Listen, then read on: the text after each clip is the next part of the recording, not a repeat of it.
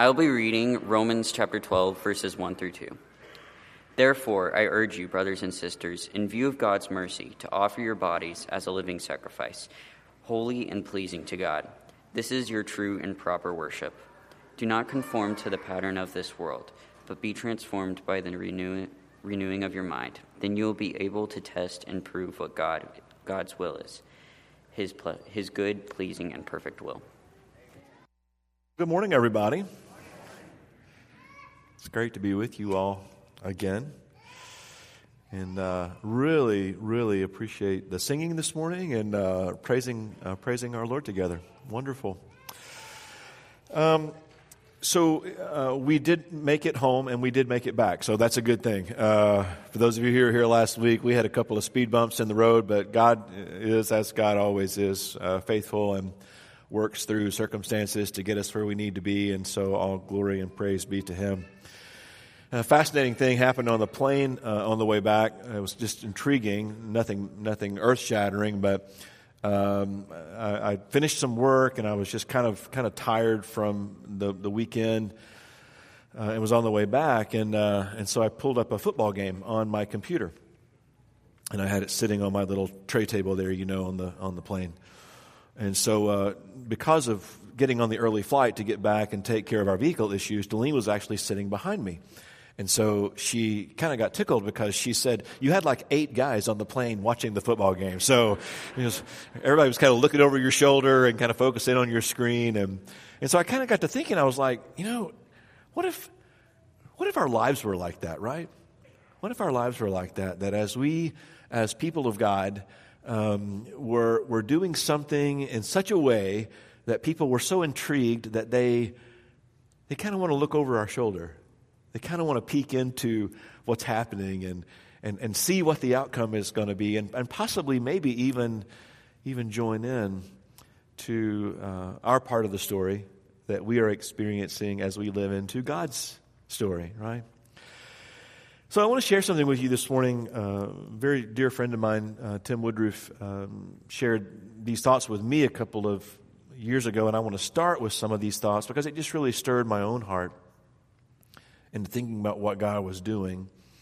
And in particularly as we think about Ephesians chapter 4 and how Paul opens that chapter. If you've been with us the last couple of Sundays, you know that in those opening chapters of Ephesians, Paul takes some time to talk about who we are in Christ and what it means to be adopted into the family of God, and that we're all in this together through what Christ Jesus has done. And because of that, he uses this really powerful word in chapter 4, this word called therefore. Because of everything that I've said in these first opening chapters, now here's how I want you to respond. Here's how I want you to live that out behaviorally in a community of faith.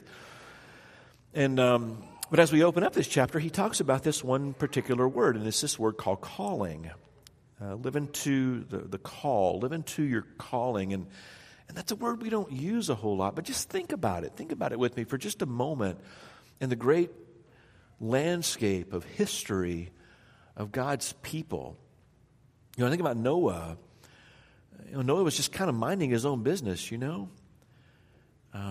don't know a lot about his backstory. Maybe he had a really nice garden in the backyard. We know that he had some sons and some daughters-in-law, and so his family was growing. And I'm not really sure how Noah spent his time on weekends. Was he a grill burger kind of guy? I don't really know, But God kind of steps into Noah's life, and he says, Noah, I want you to build a boat. Noah says, God, I can do that. Nice little 2-seater canoe, Wife's name stenciled on the side. God says, no, I want a boat that's 450 feet long that's going to save all of humanity. And it's going to take 100 years of your life. So God works through Noah. Noah has no idea, really, about what God is expecting of him or asking of him. But he answers the call of God. And all history has changed. Think about Moses. He's minding his own business when the call of God comes into his life. He's a shepherd in the hill country of Midian. Some folks would say, well, that's not much of a life, maybe, but it's Quiet, steady, predictable work, right? Here comes the call of God to Moses, surprising him, discomforting him, replacing his personal agenda with God's agenda. Lead my people, Moses, out of slavery into the promised land. I'm going to show you how to do that. Forge a path for them, Moses. Give them a law by which they are to live. Moses had no idea what he was getting into. When God spoke to him from the burning bush, this call would require the next 40 years of Moses' life and every ounce of energy and wisdom and patience that he had. And at the coming of God's call, none of Moses' plans for himself and his life and his future mattered. All that mattered, God's plans, God's purposes. Think about Amos. He's just minding his own business. The call of God comes into his life. Amos had a life. When the call of God came to him, he says, I was neither a prophet nor was I a son of a prophet. I was a shepherd. I took care of sycamore fig trees. But the Lord took me from tending that flock, and he sent me. Go prophesy to my people Israel. Amos chapter 7, verses 14 and 15.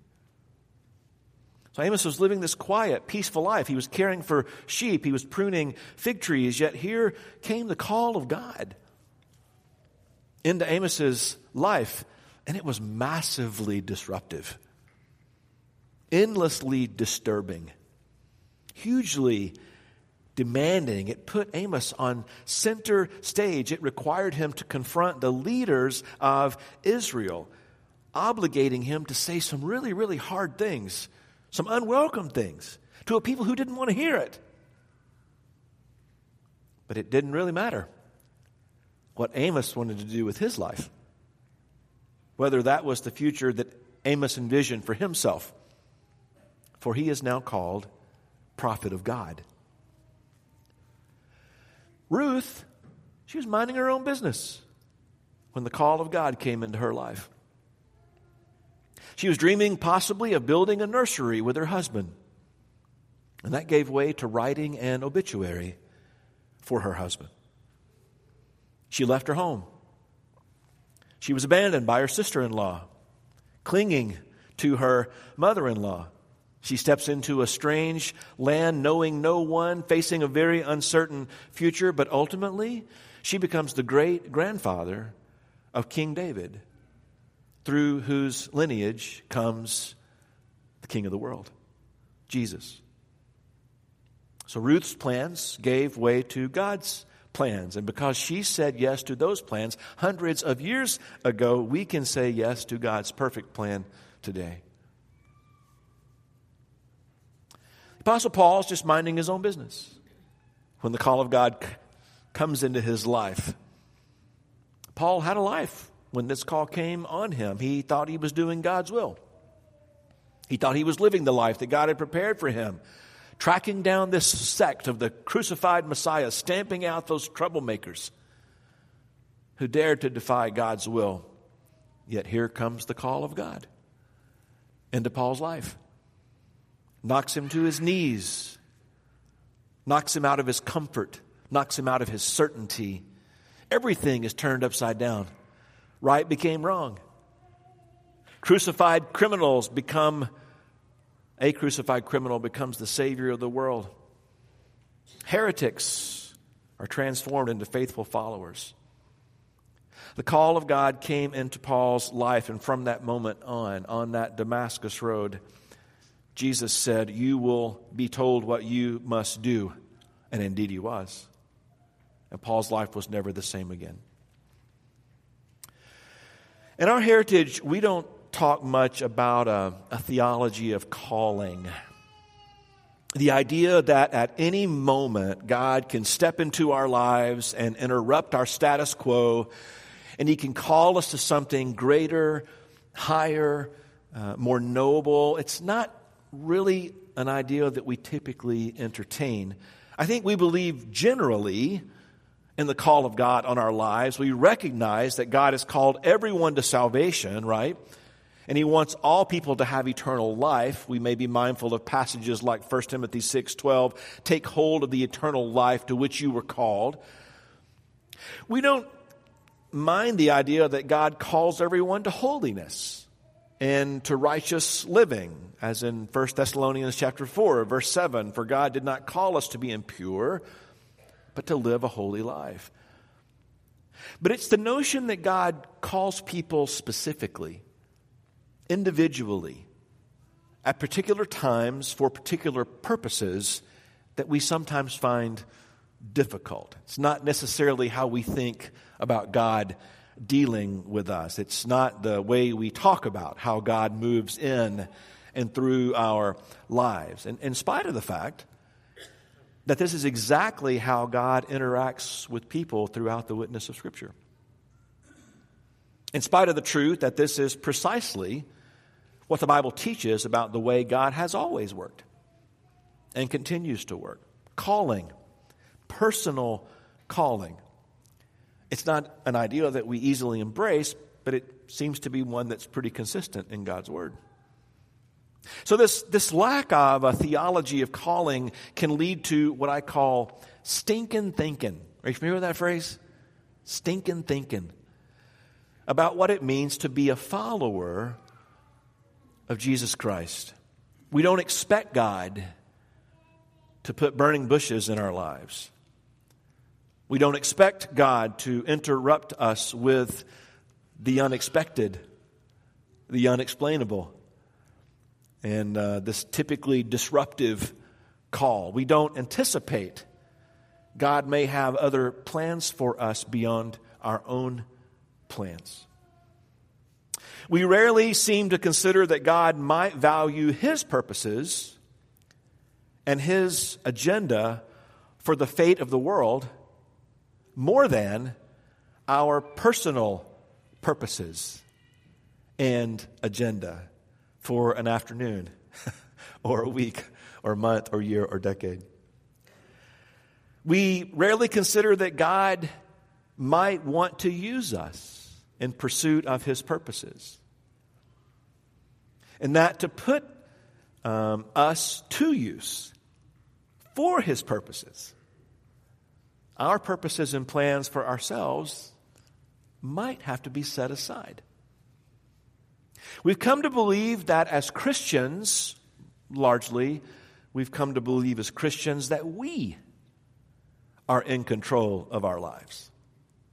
That we determine our involvement in God's work. That we decide the level and the nature of our participation. That we volunteer as much or as little of ourselves to the kingdom as we want. We actually think many times that we have the right as Christians to arrange our lives around personal agendas and personal priorities rather than a responsibility to yield ourselves to God's agenda and to God's priorities. We don't want God to interrupt us. We don't like it when God's business takes precedent over our own. We've convinced ourselves that we can resist the call of God, refuse the call of God, without any substantive change in our relationship with God, that we can tell God no without penalty or consequence.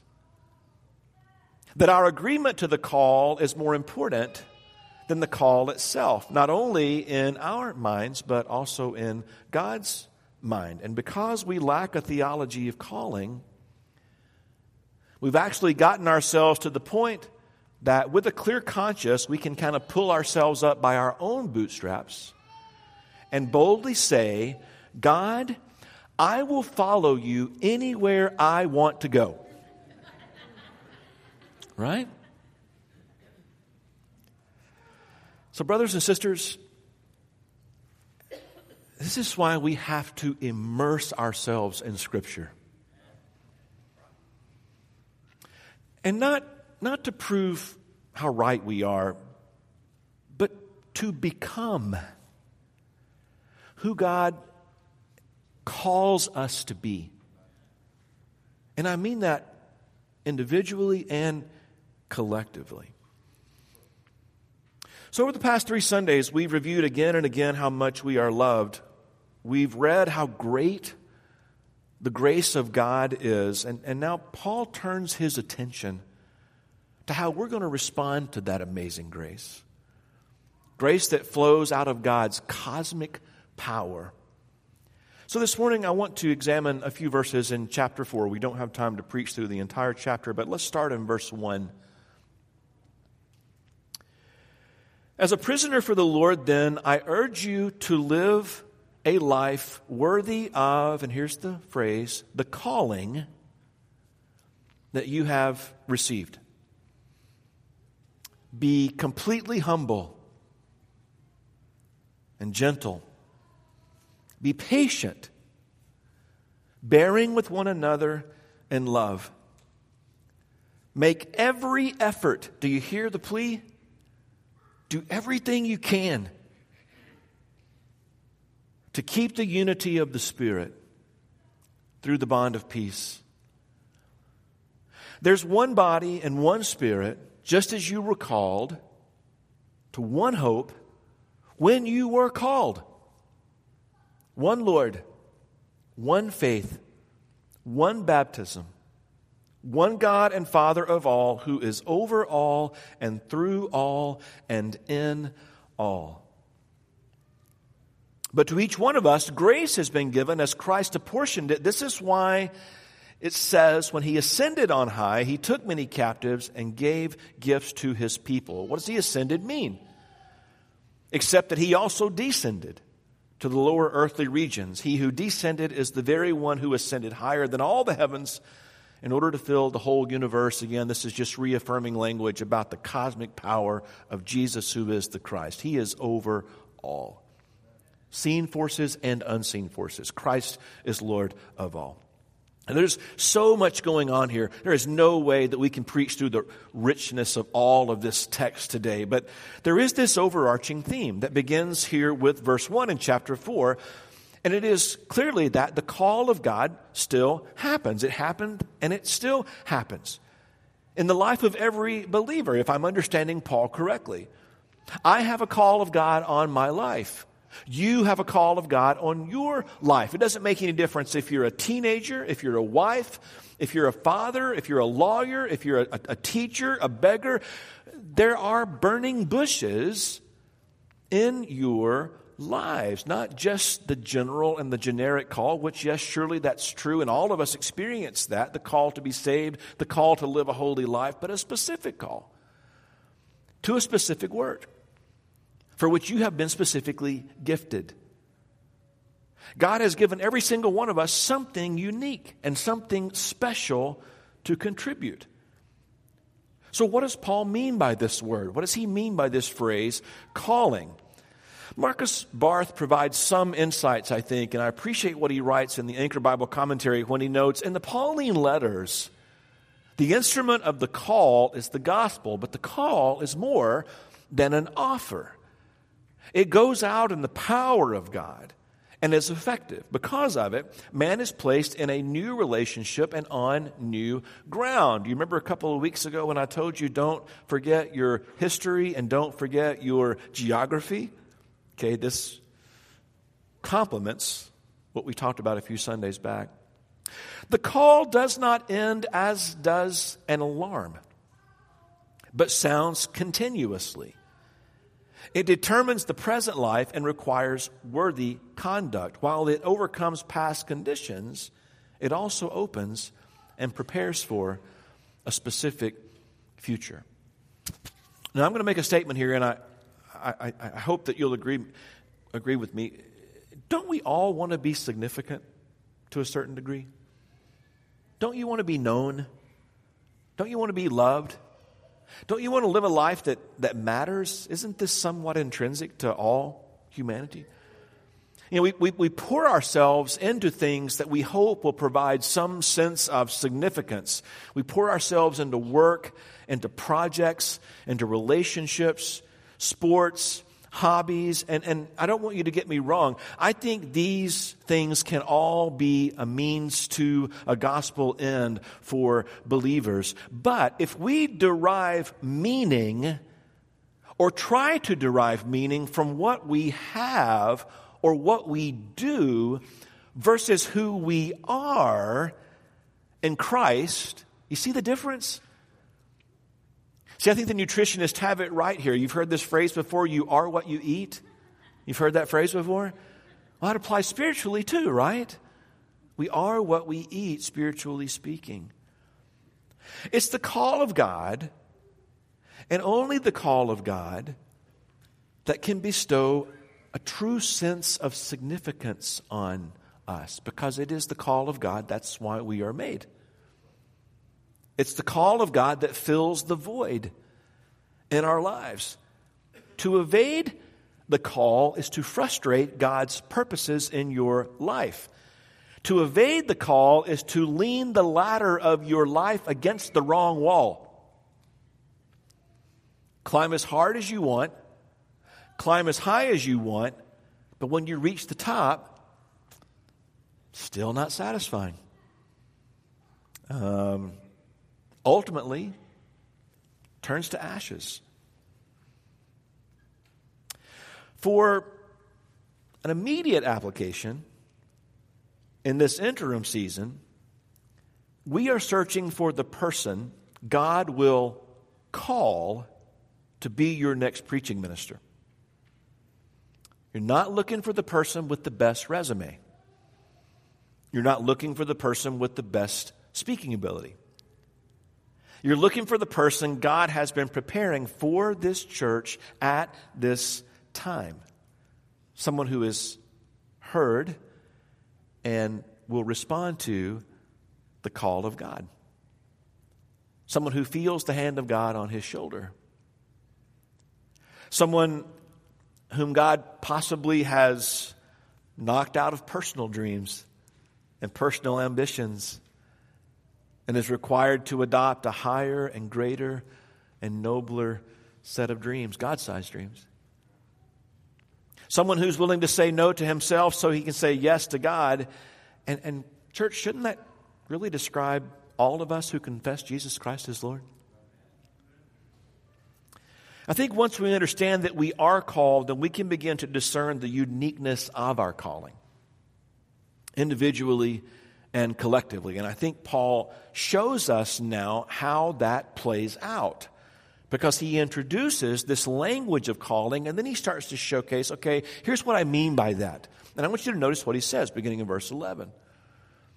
For Christ himself gave the apostles, the prophets, the evangelists, the pastors, some translations say shepherds, and teachers, to equip his people for works of service, so that the body of Christ may be built up, until we all reach unity in the faith and in the knowledge of the Son of God and become mature, attaining to the whole measure of the fullness of Christ. Then we will no longer be infants, tossed back and forth by the waves and blown here and there by every wind of teaching and by the cunning and craftiness of people and their deceitful scheming. Instead, speaking the truth in love, we will grow to become in every respect the mature body of him who is the head, that is Christ.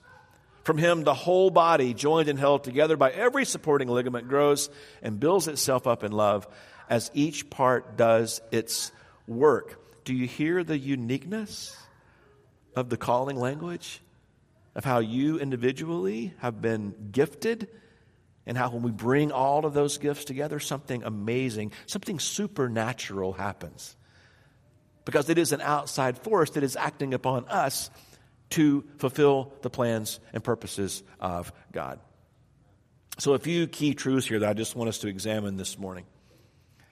First one is this: Jesus equips leaders whose primary purpose is to equip others for service. Many, many years ago, churches of all different types, I think, made a tactical error. And that tactical error was we hired ministers to do for us, to serve on our behalf, to take care of others for us. I think that was a mistake. Because we, as the body of Christ, are called to live into that space. You are called to take care of one another. You are called to be the hands and feet of Jesus. Although it's perfectly fine to have ministry staff that help organize us and help move the vision forward, I think it's a mistake for us to think, well, that's your job, preacher,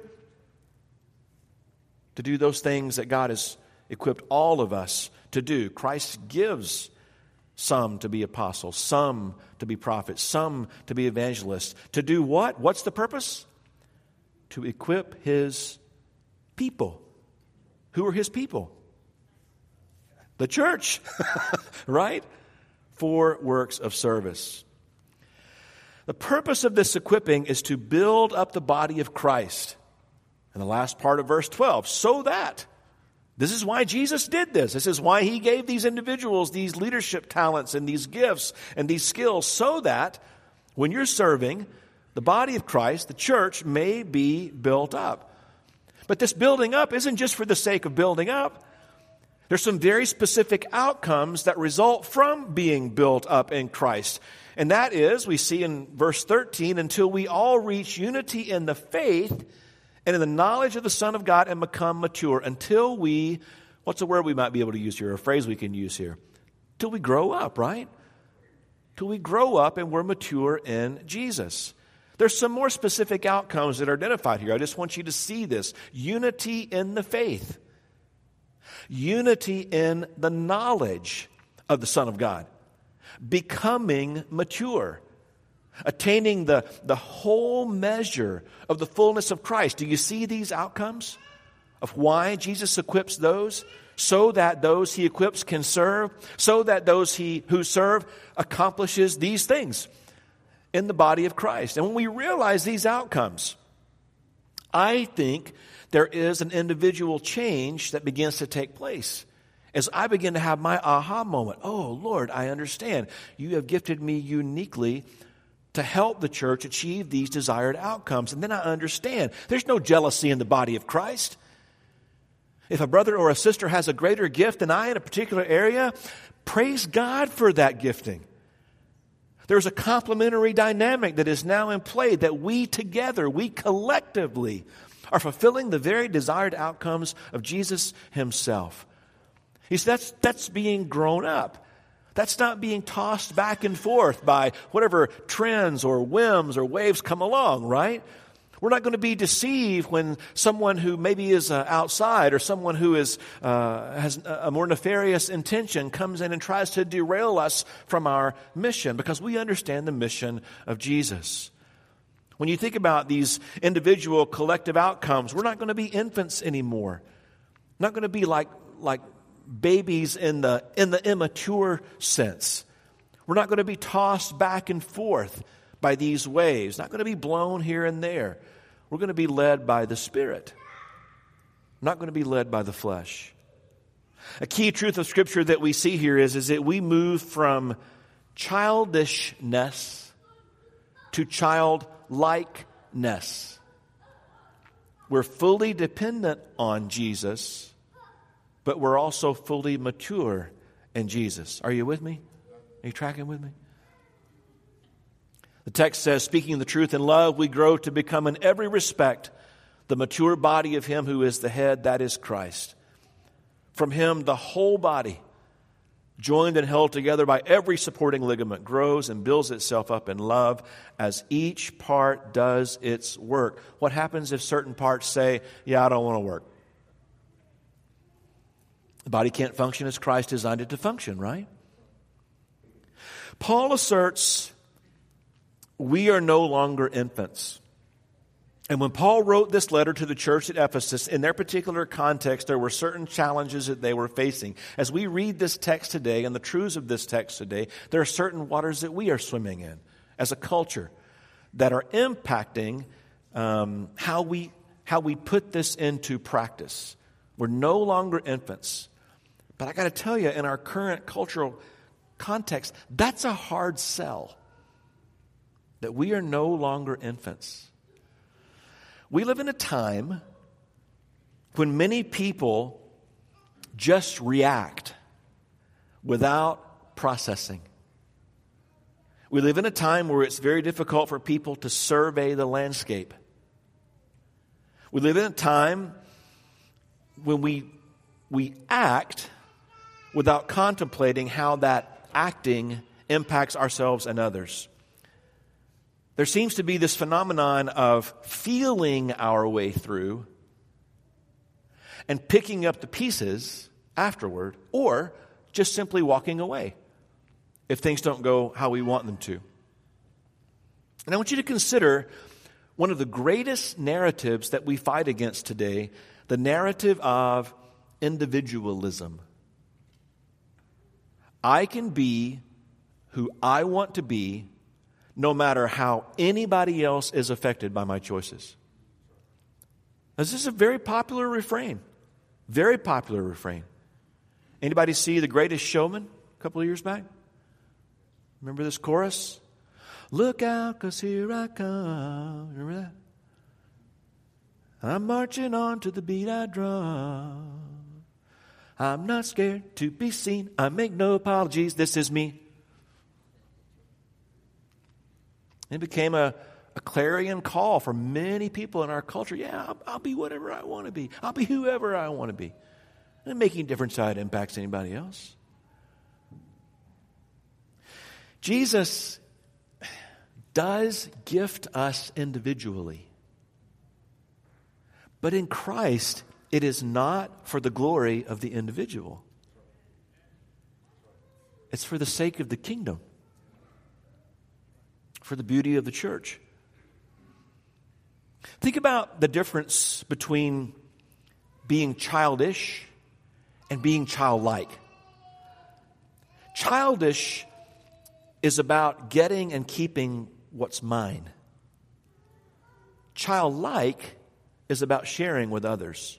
Childish is putting the blame on others. Childlike is about taking responsibilities for my actions.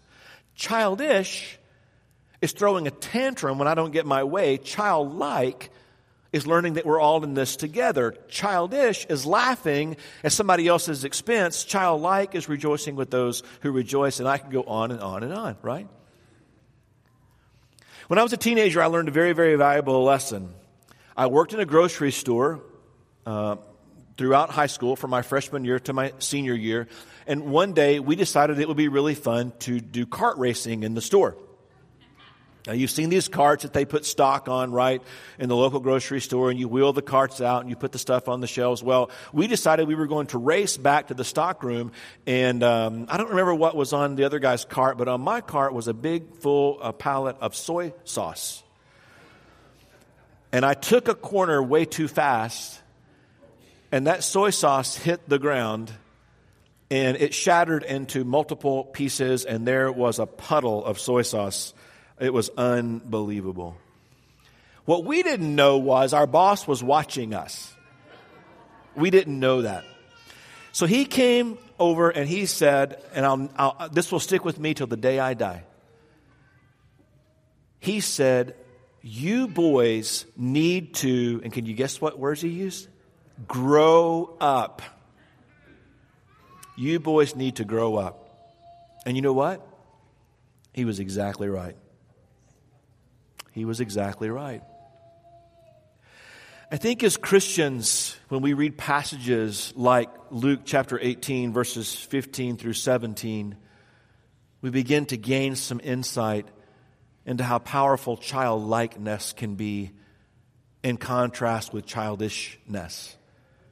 People were also bringing babies to Jesus for him to place his hands on them, and when the disciples saw this, they rebuked them. But Jesus called the children to him and said, let the little children come to me and don't hinder them, for the kingdom of God belongs to such as these.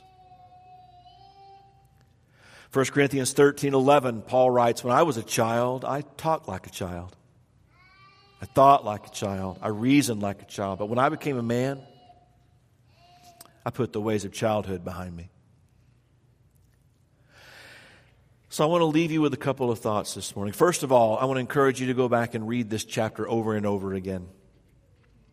Think about how you have been uniquely gifted. What are your passions? What gets you out of bed in the morning? As you think about your involvement here at the Mesa Church of Christ, what gifts do you bring to this body that can be exercised and used for the glory of God? Some of the ways that you can begin to get some clarity on that is to pray for your elders and to pray for your ministers every single day. Because they are in the spiritual discernment business. They want to partner with you and help you fulfill that equipping that Christ Jesus desires for you. And I would say if you're lacking some clarity on, I just don't know how I can serve, or I don't know where I can plug in, I'm asking you to schedule a conversation with your shepherds. Schedule a conversation with Joel or with Edison or any of the ministry leaders who are volunteering in this church and say, hey, I want to help. I'm just not sure how. You know, God will work that out. If you'll show the willing, He'll show the way. Okay? Partner with your elders, partner with your ministry staff leaders in serving others. That is why you are equipped. According to what Paul writes here in Ephesians chapter 4. You are equipped for service in the name of Jesus. As you do this, you will begin to build up the body of Christ. When this happens in churches that I work with in the past, there is an excitement that begins to build, but it's not a manufactured excitement. It's not a worldly metric kind of excitement. It's maybe an energy is a better word, because the Holy Spirit is moving. The Holy Spirit is active in the body, and that begins to attract people to Jesus and the work that Jesus Christ is doing supernaturally through His body. I encourage you to embrace the outcomes of unity in the faith and knowledge in Jesus. I want to ask you just one question as we prepare to close this morning. Do we agree on everything? Okay, here's a little secret I'm going to let you in on. I don't get along with myself half the time, okay? I want you to know that. I don't get along with me half the time. There are going to be things in which we differ, but there is a goal. There is a horizon. There are desired outcomes out there that we will be one in Christ Jesus. That, in my opinion, is worth hanging in there together for. And I want to encourage you, church, embrace childlikeness, not childishness. And I think as we do these things, as we stay engaged in the Scripture and we're people of prayer and we're people of conversation and we're people of partnership, I think we're going to see something emerge here at the Mesa Church of Christ. It's just going to be a blessing on that which those who have preached in this pulpit and served in your eldership and taught you, they've already laid the great foundation. It's just going to be a matter of building on that. And when your new minister gets here, I actually want him to walk in going, wow, this is the people that gets it. And matter of fact, when he says that, I'm going to stand up one of these days and say, told you. Right. Told you that would happen if you just trust. Live into the teachings of Ephesians 4. Hey, we're going to share a song together this morning. And as we sing this song, we do this for a very specific reason. It's an opportunity for you to, if you need to, come before the entire church body and express something that's on your heart, a desire to be baptized, possibly prayer for a situation that you may be in, or help with struggles that you may be facing.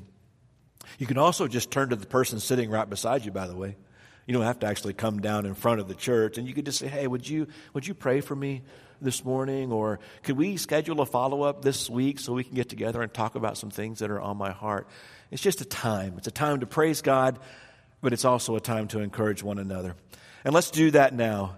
Let's stand together as a church and let's sing together.